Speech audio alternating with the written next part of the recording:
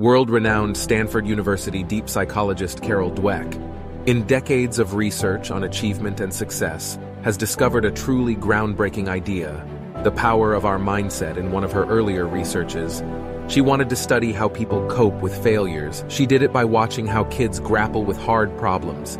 So she gave children in their school a series of puzzles to solve.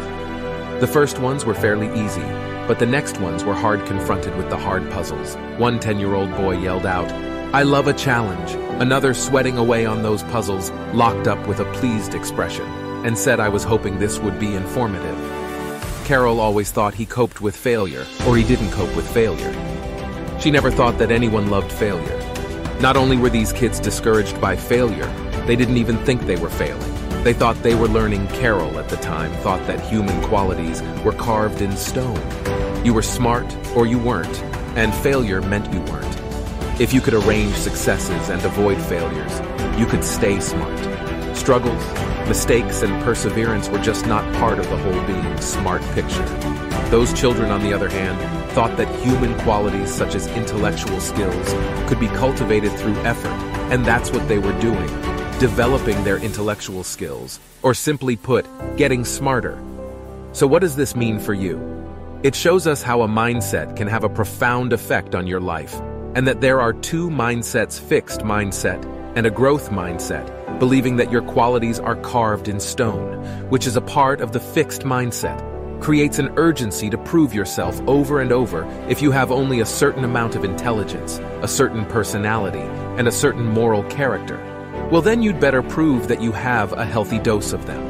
That's why people wear a fixed mindset, shy away from challenges, because they are scared their deficiencies could be unmasked through it. The growth mindset is based on the belief that your basic qualities are things you can cultivate through your efforts. Now, growth mindset doesn't mean everyone has the same talent and abilities. It just means everyone can grow through hard work, mentoring, and perseverance. So why waste your time looking smart when you could be getting smarter? We are slowly conveying these ideas that smart and talented people don't make mistakes, and they don't work hard. The most important thing in the world is to be smart, talented, and look that way all the time. What happens is people start narrowing their world so they can succeed within that fixed mindset. But let's take a quick look at the world of sports. Michael Jordan actually wasn't a natural, but he was the hardest working athlete perhaps in the history of sport. It's well known that Jordan was cut from the high school varsity team, and he wasn't recruited by the college he wanted to play for, and he wasn't drafted by the first two NBA teams that could have chosen him. Weren't they foolish? Now we know he was the greatest basketball player ever, and we think it should have been obvious from the start. When we look at him, we see Michael Jordan. But at that point, he was only Michael Jordan. So when Jordan was cut from the varsity team, he was devastated. So his mother told him to go discipline himself. Boy, did he listen. After that, he used to leave the house at 6 o'clock in the morning to go practice for 3 hours before school. He had the growth mindset. He knew he could develop and improve his skills to hard work. And that's how he became the Jordan we all know today. So what can we do to engrave growth mindset into ourselves and others? Just knowing about the two minds that can produce incredible results. The other thing we can do is praise more wisely. When we praise people for the process they engage in their hard work, the perseverance they learn to stick to challenges. Praising talent, on the other hand, makes them vulnerable. When we tell someone, "You did that so quickly, I'm impressed," they hear, "If I didn't do it quickly, you wouldn't be impressed." Or, "You got an A without working.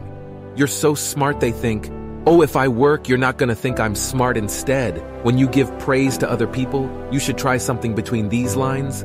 "I like the way you tried all kinds of strategies on that math problem until you finally got it. You thought of a lot of different ways to do it, and find the one that worked this way." You praise hard work, and not the so-called talent. Also, telling people they are smart is one of the biggest mindset crimes you can commit. In one study, they actually found out that telling people they are smart lowers that person's IQ. Here's a common question about the mindsets. Can you have both mindsets? Many people have elements of both. You can have different mindsets in different areas. I might think that my personality is fixed, but that my intelligence can be developed, or that my social skills are fixed, but my creativity can be developed. Carol found that whatever minds that people have in a certain area, that mindset will guide them in that region. You have a choice. Mindsets are just beliefs. They're powerful beliefs, but they're just something in your mind, and you can change your mind. So try your best to put yourself in the growth mindset every time you face a challenge. That way, you will be better than yesterday. Thank you for listening. If you enjoyed the video, please hit the like button. And if you want to see more videos like this, make sure to subscribe. Also, leave a comment telling me what you liked or disliked about the video, so I can improve in my future videos. Thanks you.